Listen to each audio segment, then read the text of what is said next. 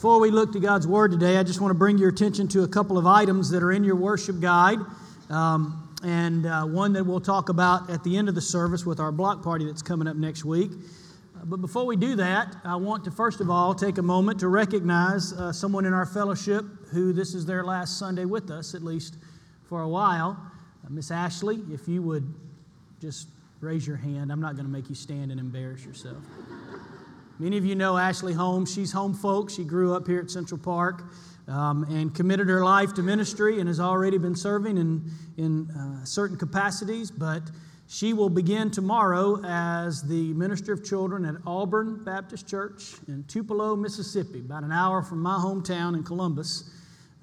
You're going to love Mississippi, I hope, as I do. And we've been honored to have Ashley home with us for a couple of months, singing in the choir, serving in Vacation Bible School, and many other capacities. And we're going to miss you, Ashley.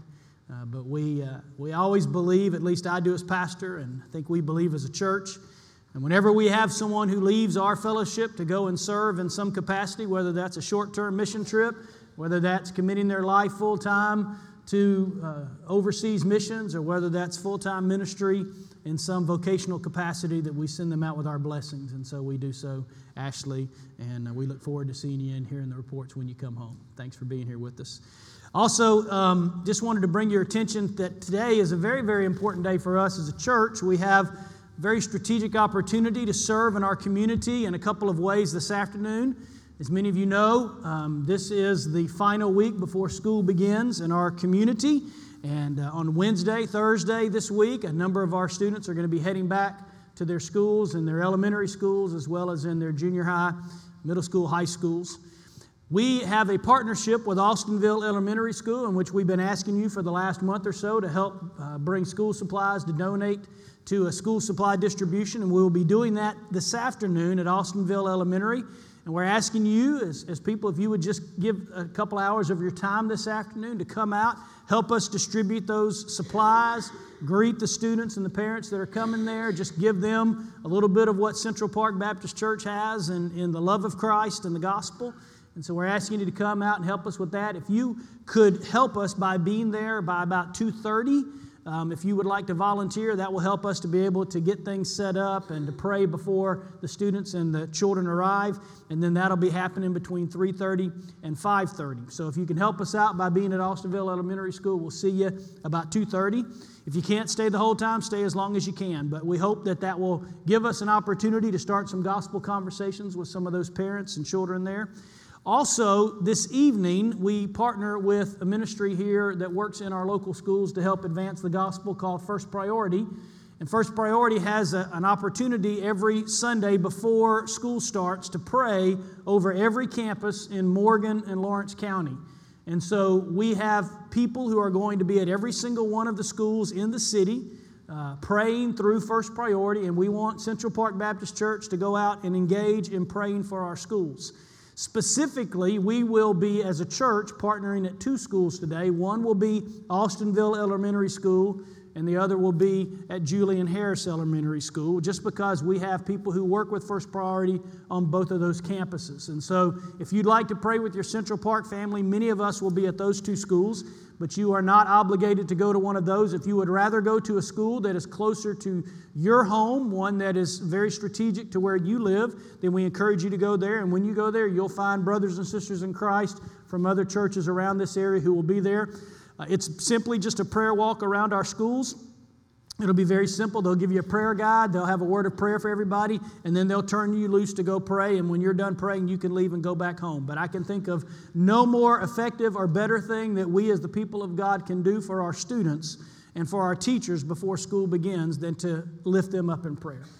And so you can be a part of that tonight at 6 o'clock at either Austinville or at Julian Harris or a school that is close to you. With that being said, the last thing I would like to do before we look to God's Word this morning is I would like to recognize our school administrators, our teachers, and our students that will be heading back to school this week, and have a special prayer for you as you do that. So if you are a teacher, if you're an administrator, or if you're a student who is not necessarily excited about going back to school this week, but at some point in time will be going back to school this week.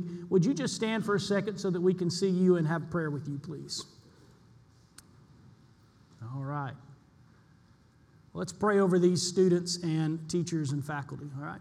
Father in heaven, we thank you so much for the opportunity that we have to pray for our schools, and we thank you that you have not only placed students from Central Park Baptist Church into schools all throughout this area, God, but you've placed godly teachers, godly administrators, godly secretaries, people who love you, who love your church, who love your word, as gospel ambassadors to those campuses. And so we pray for the students that will be going to school this week. We pray, God, you will strengthen them in their faith. We pray that you will protect them as they face many challenges that will come at them, both in their personal faith as well as in their walk with Jesus Christ this week. We pray, God, you would just give them courage and boldness and help them to walk onto those campuses with a biblical conviction.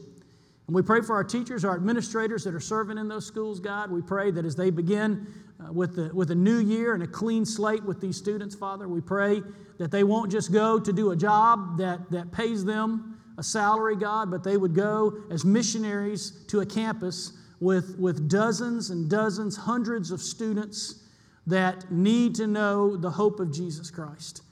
For some of the students that will be on our campuses this year, their teacher may be the only real Christian that they ever meet.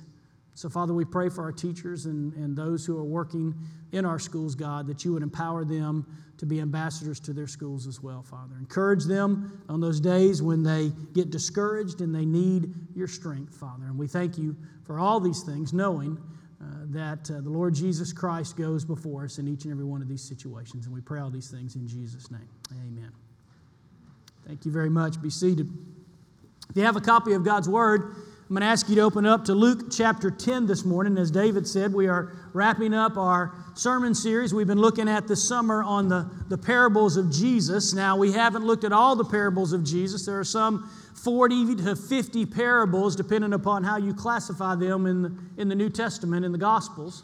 But we've specifically looked at about 10 or 11 parables that are strategic to us as the people of God. And today, we're going to be looking at one in Luke chapter 10, one of the most familiar parables that Jesus told. But while many are familiar with the elements of the story of the parable of the Good Samaritan, I would submit to you that most people misunderstand the central truth that Jesus was trying to communicate to us. Before we look at God's Word this morning and before we read this parable, I want us to think about a reflective question. And so you're going to follow along with your notes. I'll try to point you out to when we come to places where there are fill in the blanks. This is not in your notes. It's just a question for you to think about, and that is this. Romans 1:16 says that the gospel is the power of God unto salvation for everyone who believes. If we believe that, if we firmly believe that the gospel is the power of God unto salvation for anyone who would believe it, then how is that power of salvation manifested or demonstrated in the life of a believer? Let me say that again.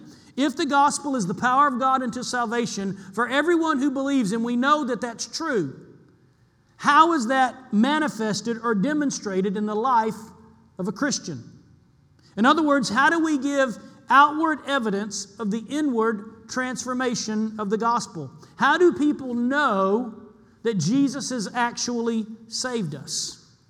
That's the tension that's being resolved in the parable of the Good Samaritan. And this parable, well known by many people in our world, is often very confused in exactly what the point of it is. The term Good Samaritan has become a very commonplace term in our language to describe someone who does good deeds for others, often for strangers. You'll hear about something that would happen in a secular news story about some man who was being robbed and someone came to their aid, or a wreck and somebody stopped to help them. And they always talk about a good Samaritan stopped to do this good deed for these strangers. And if you ask the average American, and I would submit if you ask the average church attender to describe the meaning of the parable of the Good Samaritan, they would likely answer with something like this. Jesus wanted to teach us that we should be kind and compassionate and commit to helping people in need. The average person, if you said, what's the whole point of the parable of the Good Samaritan? They would say, Jesus wanted us to understand that we should be kind, compassionate, and commit to helping people in need. But is that really the point of the parable? Because I believe it goes much deeper than that. I believe, as we're going to see in just a second as we look at the context, that this parable is a parable about the gospel, and it's a parable about the outward manifestations of being inwardly transformed by Jesus Christ. Malcolm Gladwell is a New York Times best-selling author who wrote a book many years ago called The Tipping Point. And in that book, he talks about an interesting experiment involving the parable of the Good Samaritan. He described a research project by two professors at Princeton University. They wanted to see how well people put spiritual truths into action in a given environment under a given set of circumstances. And so these two professors gathered together a group of seminary students at Princeton University Seminary and asked each of them to prepare a short, extemporaneous talk on a given biblical theme. They were assigned in these groups different themes that they were to prepare a talk on. They were told right now, what we want you to do is to prepare a short talk, and in just a few minutes you're going to be going to give that talk in a lecture hall to a group of people. Some were assigned to speak on the meaning of the parable of the Good Samaritan. Others were asked to talk about the relevance and the purpose of professional ministry as a religious vocation, because they were seminary students. Why is religious vocation a relevant thing in our culture and society? They were given a few minutes to prepare their talk, and then they were told that they were to go across campus to a lecture hall to deliver that. But as they were leaving, some of those students were told that they were already late and that they were expected to have been there a few minutes before. Others were told that they had plenty of time to get there. In each and every case, as those students left and went to go give their lecture, as they walked towards their destination, they came across a man in an alley who was slumped over, groaning and coughing, and obviously in need. And the purpose of the experiment was to see, would these students who were going to give a lecture on vocational ministry and helping others in the parable of the Good Samaritan, would they stop and actually help someone? And they wanted to see what factors would contribute to the desire to actually stop and help the man, to put the parable into action. And what they discovered was that many of these students committed to vocational ministry who were about to give a talk on the relevance of the parable of the Good Samaritan still failed to stop and help someone in obvious need if the personal inconvenience of doing so was too hard. This exercise that Gladwell talks about in his book demonstrates a very important principle that while most of us may fully understand the requirements of God's Word, putting them into action when it's personally inconvenient is sometimes a different matter. While many of us really understand what God wants of us in His Word, when it becomes inconvenient for us to put that into action, oftentimes we fall short. Because here's the problem. As fallen human beings, all of us attempt to redefine what God's Word says so that we can comfortably fit within its requirements. It's a condition that we have as fallen individuals. That while we may fundamentally know what God's Word says, we somewhat redefine it in order to comfortably fit within its requirements and feel like we've done what God has called us to do. We may know what God has said, but when we try to redefine it in a way to say we have conformed to it literally while we disobey it fundamentally. And this goes all the way back to the first temptation in the Garden of Eden when the serpent came to Eve, and the first words that the serpent said to Eve were what? Do you remember? It wasn't, "Don't you want to eat that fruit?" The first words that the serpent said to Eve were, "Did God really say?" Is that really what God said? I don't think that's really what God meant by that. And this is what happens in this particular parable when an expert in the law comes to ask Jesus the most important question of all, which is, what must I do to inherit eternal life? And this begins the encounter that we know as the parable of the Good Samaritan. So with that being said, let's look at Luke chapter 10, beginning in verse 26, that says, "Behold, a lawyer stood up to put him, Jesus, to the test, saying, Teacher, what shall I do to inherit eternal life? And Jesus said to him, What is written in the law? Jesus answers the man's question with a question, two questions actually. What is written in the law? How do you read it? How do you understand what the law says? The law tells you how to have eternal life. How do you understand it? And the lawyer answered, You shall love the Lord your God with all your heart, with all your soul, with all your strength, and with all your mind, and your neighbor as yourself. Sounds very familiar. We know this as the greatest commandment. And Jesus said to him, You have answered correctly. Do this and you will live. But he, the lawyer, desiring to justify himself, said to Jesus, And who is my neighbor? And Jesus knew that this was the opportunity. He replied, A man was going down from Jerusalem to Jericho, and he fell among robbers who stripped him and beat him and departed, leaving him half dead. Now by chance, a priest was going down that road, and when he saw him, he passed by on the other side. So likewise, a Levite, when he came to the place and saw him, passed by on the other side. But a Samaritan, as he journeyed, came to where he was, and when he saw him, he had compassion. He went to him, bound up his wounds, pouring on oil and wine, and then he set him on his own animal and brought him to an inn and took care of him. And the next day, he took out 2 denarii and gave them to the innkeeper, saying, Take care of him, and whatever more you spend, I will repay you when I come back. And then Jesus looks at the lawyer and says, Which of these 3 do you think proved to be a neighbor to the man who fell among the robbers?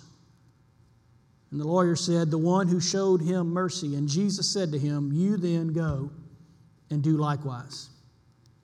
Again, we're very familiar with the story, but many of us forget that the whole impetus for this story was an encounter between a man, an expert in the law, and Jesus about the question of eternal life and how do we gain eternal life, and specifically, how does that look in our life? How do we demonstrate love for God and love for our neighbor?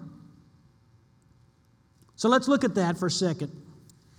The question that precipitated this encounter in the parable was the question in which this man decided to put Jesus to the test. Likely, he isn't really seeking truth from Jesus as much as he is trying to see if Jesus Christ fits within his personal religious beliefs. And knowing this man well, when the man says, What must I do to inherit eternal life? Jesus says, Well, how do you read the law? What do you understand? Now, every God-fearing Jew knew from the time they were young and being raised the answer to that question. Every God-fearing Jew was taught from an early age to quote the Shema in Deuteronomy chapter 6 and also the commandment in Leviticus chapter 18. And that's exactly what this man does. This man's response is the exact same response to someone who came to Jesus and said, What is the greatest commandment in the Bible? And what did Jesus say? Jesus said, You shall love the Lord your God with all your heart, soul, and mind, and you shall love your neighbor as yourself. Jesus gave that because he had been taught as a young man, that's the greatest commandment. All the law and the prophets are summed up in those 2 verses. And so this young man had been taught all of his life to quote that. And the lawyer and Jesus agree, keeping the law to love God completely and to love your neighbor as yourself. And if you do this every time, you will have eternal life. But here's the problem. The problem is that both Jesus and this lawyer knew the impossibility of that lawyer and every one of us to perfectly keep this command. If the ability to inherit eternal life comes down to loving God with everything perfectly all the time and perfectly loving your neighbor as yourself, how many of us in here today qualify for that? How many of us in here are already disqualified and desperately in need? Okay, about 6 of you raise your hand. Okay. We all know that we are disqualified, don't we? And this man knew that, and that's the reason why the Bible tells us that desiring to justify himself, he followed up that encounter with a question and then said, Well then, who is my neighbor? And from there you know the story. This man traveling is attacked by robbers, beaten, left for dead. 3 men come, a priest, a Levite, a Samaritan. The priest and the Levite choose to walk by doing nothing, but the Samaritan, a social outcast for Jews, comes by and sees the man, has compassion on him, and stops to help.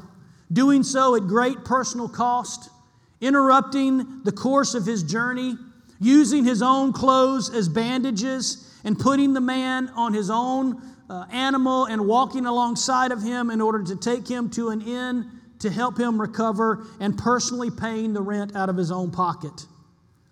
And the Samaritan demonstrates for us a perfect example of the biblical compassion required to fulfill the second great commandment, to love your neighbor as yourself. He is the perfect example of the answer to the question of what does it mean to be a neighbor.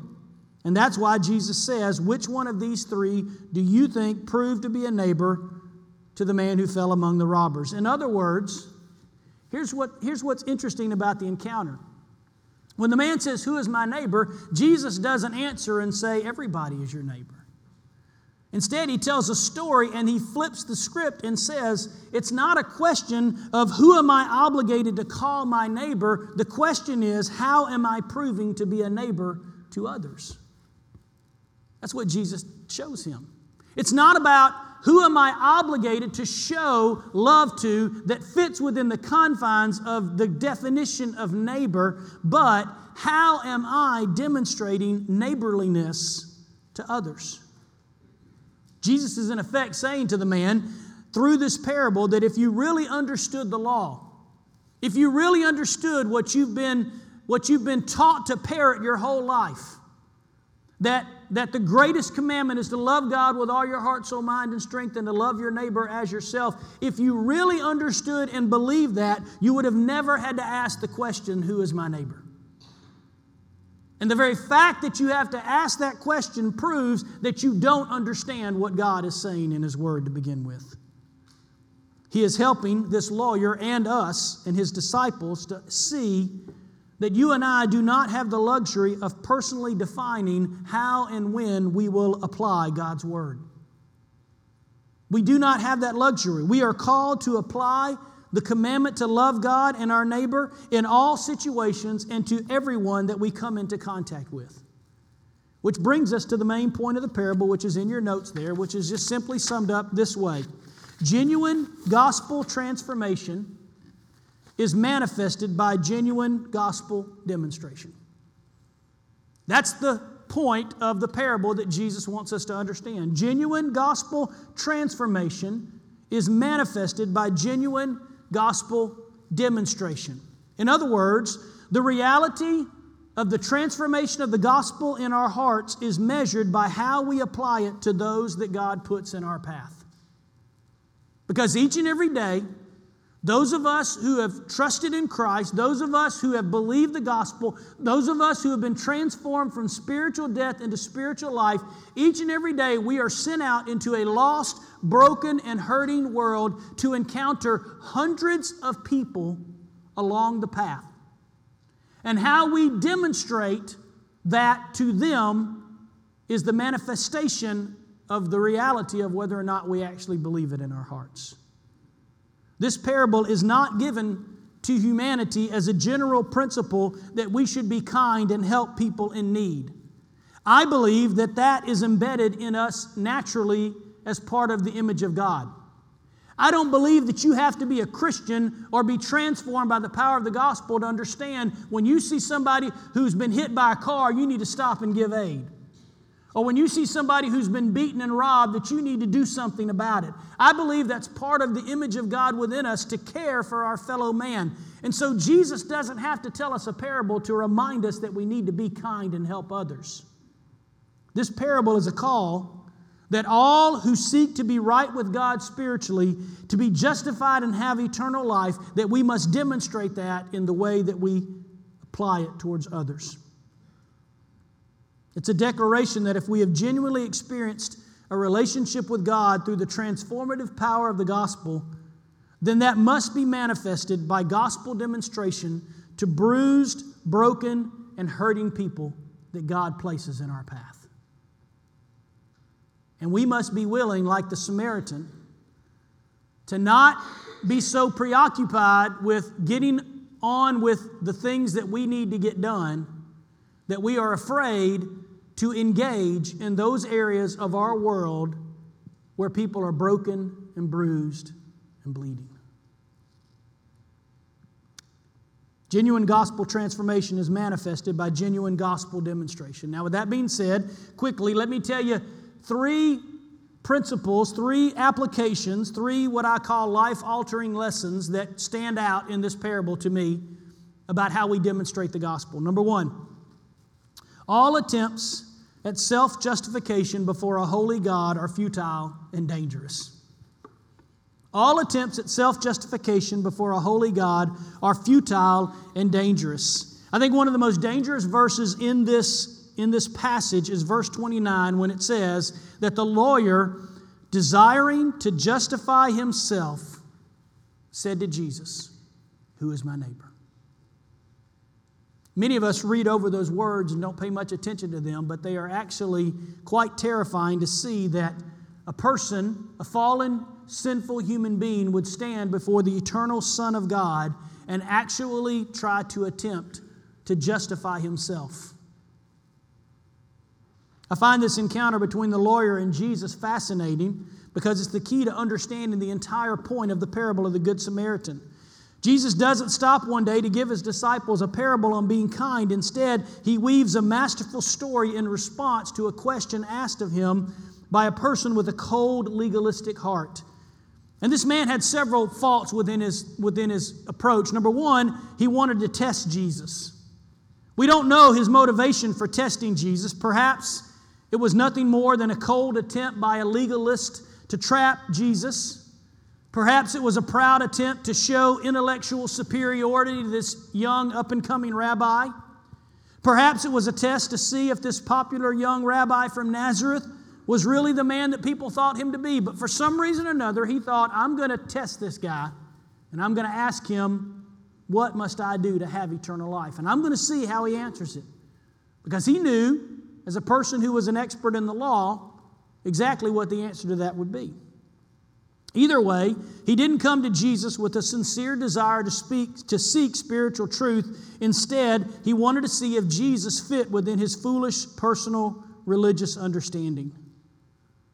And this is foolish for any of us because none of us can test the Lord God to see if we are comfortable with Him. Jesus Himself, when the devil tempted Him in Matthew chapter 4, quoted Deuteronomy chapter 6 and said, "Do not put the Lord your God to the test." And it is a dangerous thing anytime someone, individual, puts themselves in a position of authority to question the almighty sovereign God of the universe.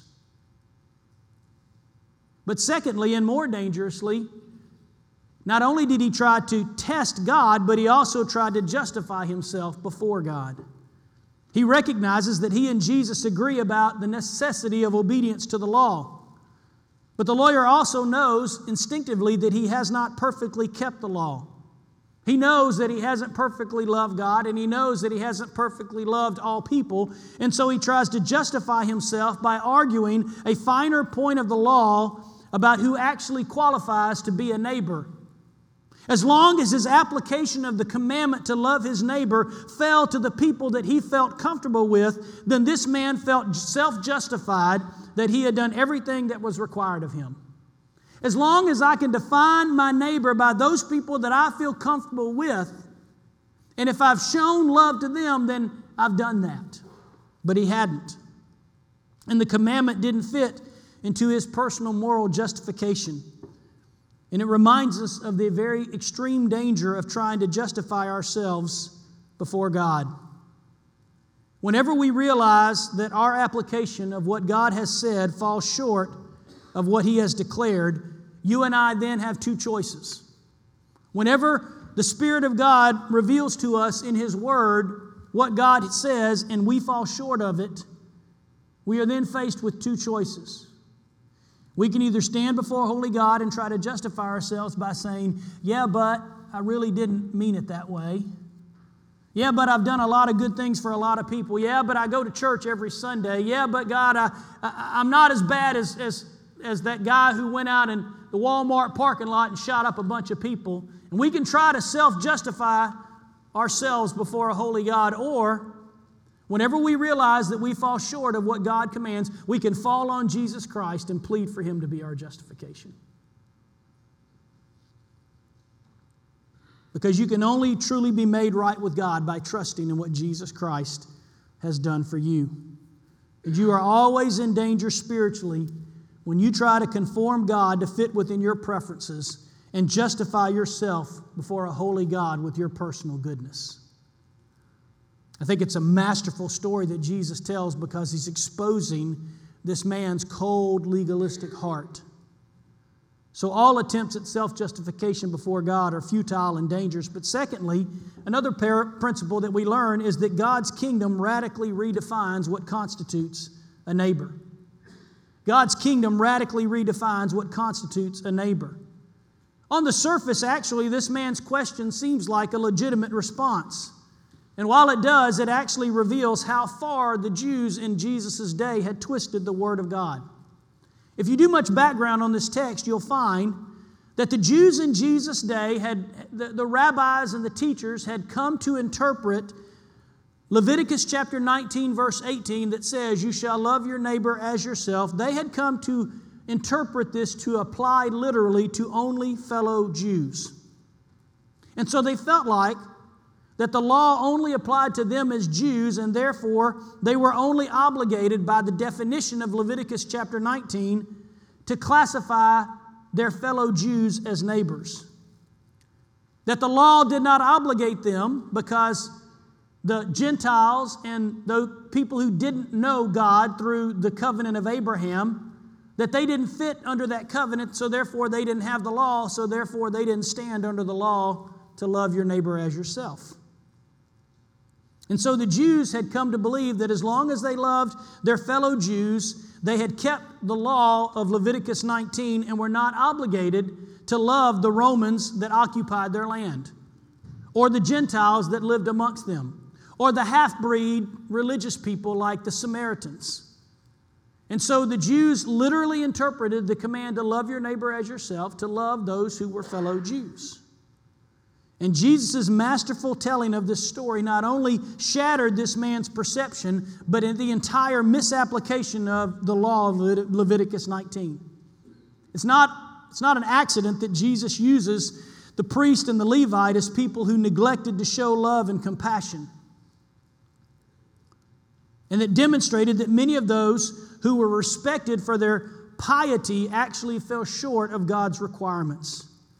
Priests in the Jewish society were men who were responsible for ministering to people in the name of God, and yet this priest bypassed that opportunity, as did the Levites who assisted them in their task in the temple.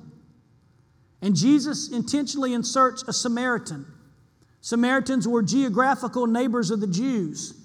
And because the Samaritans were part Jewish and part Gentile, they were considered to be half-breeds and didn't stand under the covenant of Judaism by most Jews. There were centuries of animosity and hatred between Jews and Samaritans. And yet here's a man that many Jews would have ignored or despised in the story, doing the very thing that God required of someone who understands well the commandment to love God and love people. And what Jesus is telling us here is that in God's kingdom, you and I do not have the option of personally defining who is a neighbor and who is worthy of our love and our service in the gospel. You see, the kingdom of God radically redefines what constitutes a neighbor. The gospel does not afford us, this is in your notes, the luxury of defining our neighbors by our personal preferences or our comfortable boundaries. Let me say that again.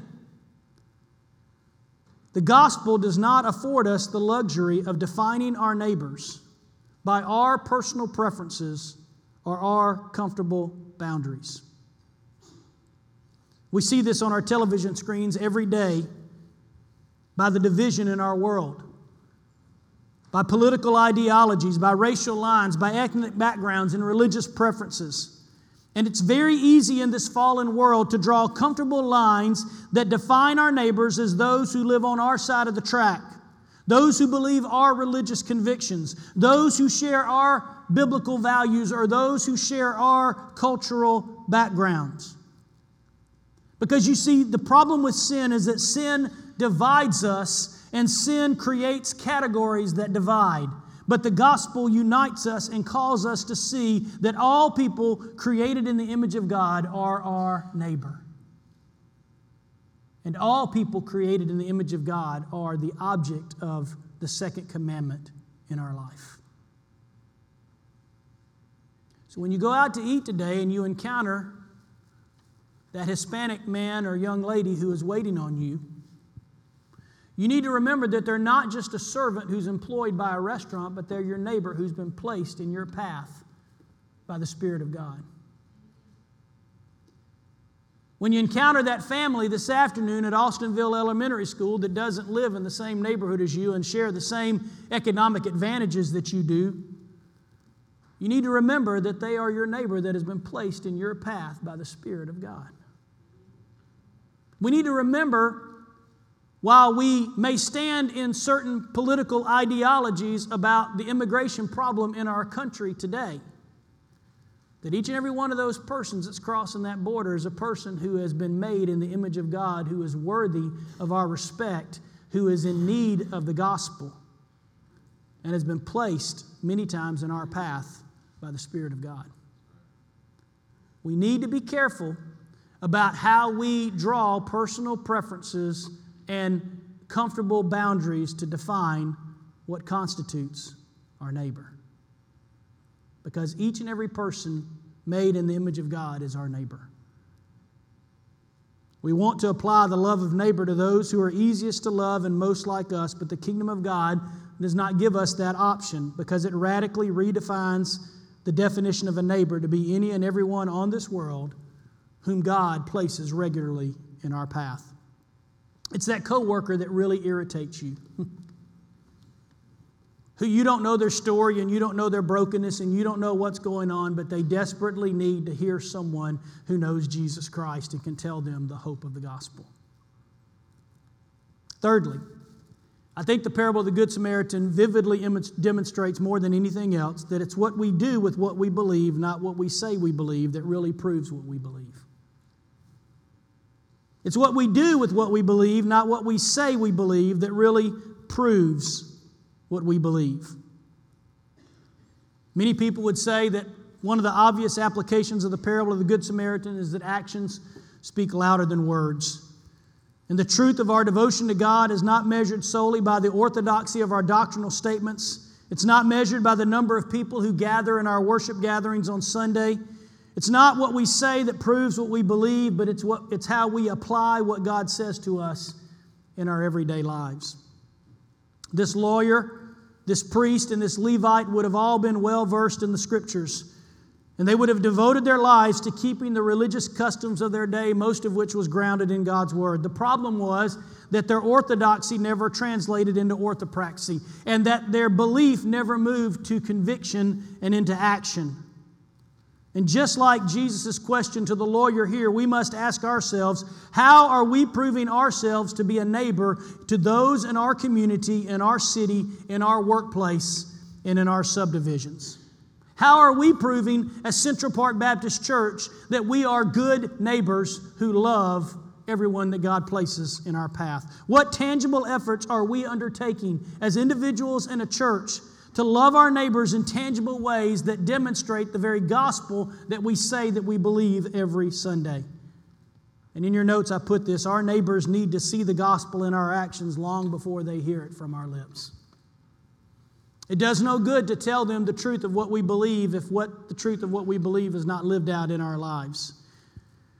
So why are we gathering together at an uncomfortable, inconvenient time on a Sunday afternoon when many of us would rather be taking a nap to hand out school supplies to people that we wouldn't normally see? And why are we prayer walking at schools this afternoon?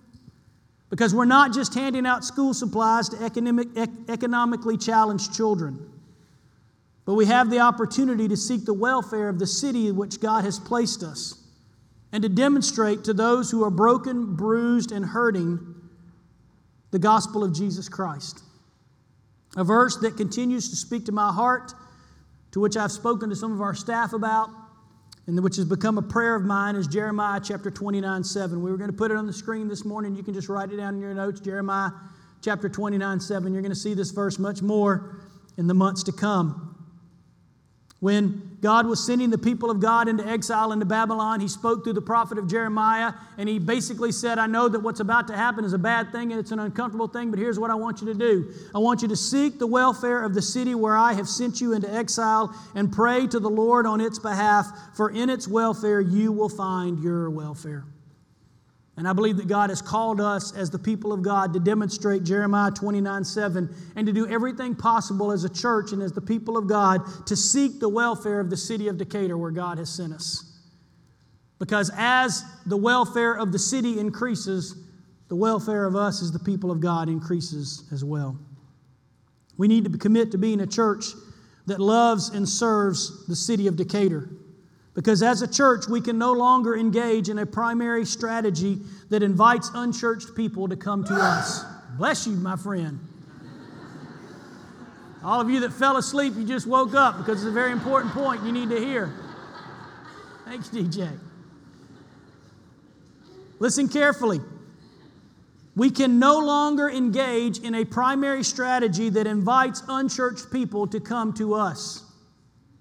If anything, the last 20 years has proven that that strategy in the evangelical church is failing.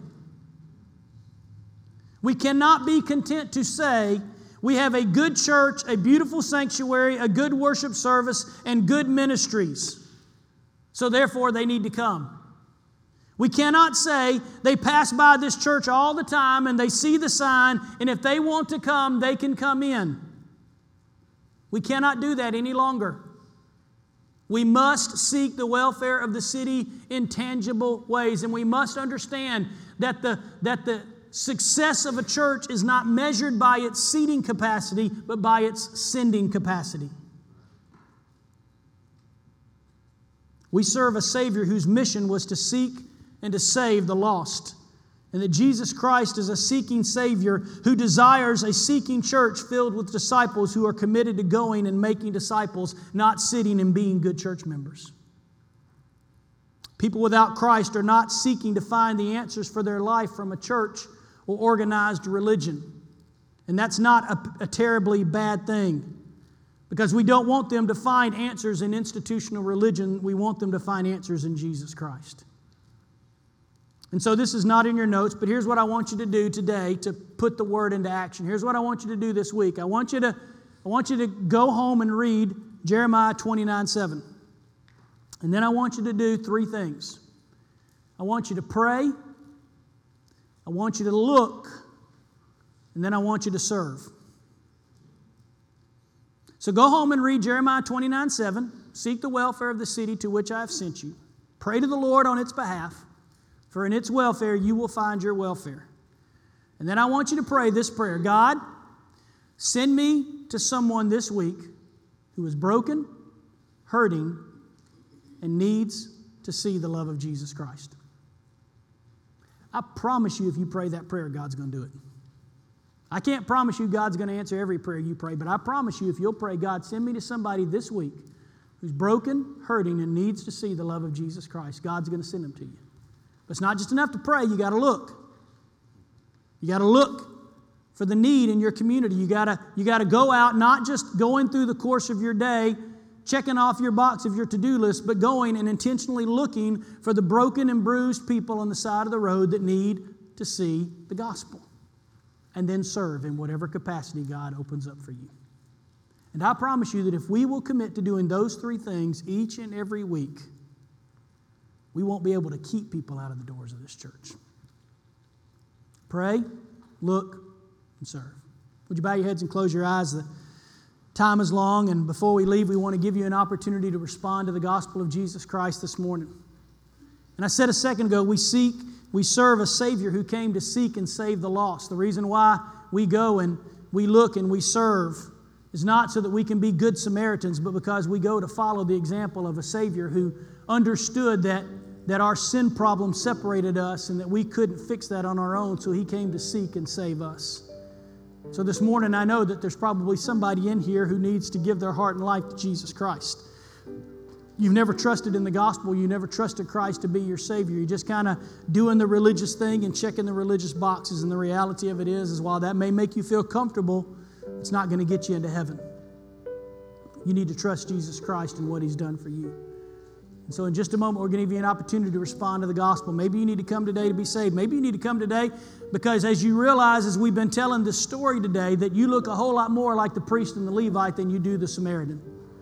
Maybe you need to come today and you just need to pray to a holy God and say, God, send me out this week as someone to meet the lost and the brokenness in our community. And maybe you need to pray that today. Maybe you need to come because you need to join the church. Whatever it is, in just a moment, as we sing this song, we give you an opportunity to respond. Holy Spirit, we thank you so much that you didn't leave us on the side of the road when you encountered us, but God, you did whatever was necessary to bring hope and healing to our hearts, and pray that you would help us to do the same to the community that you've sent us to.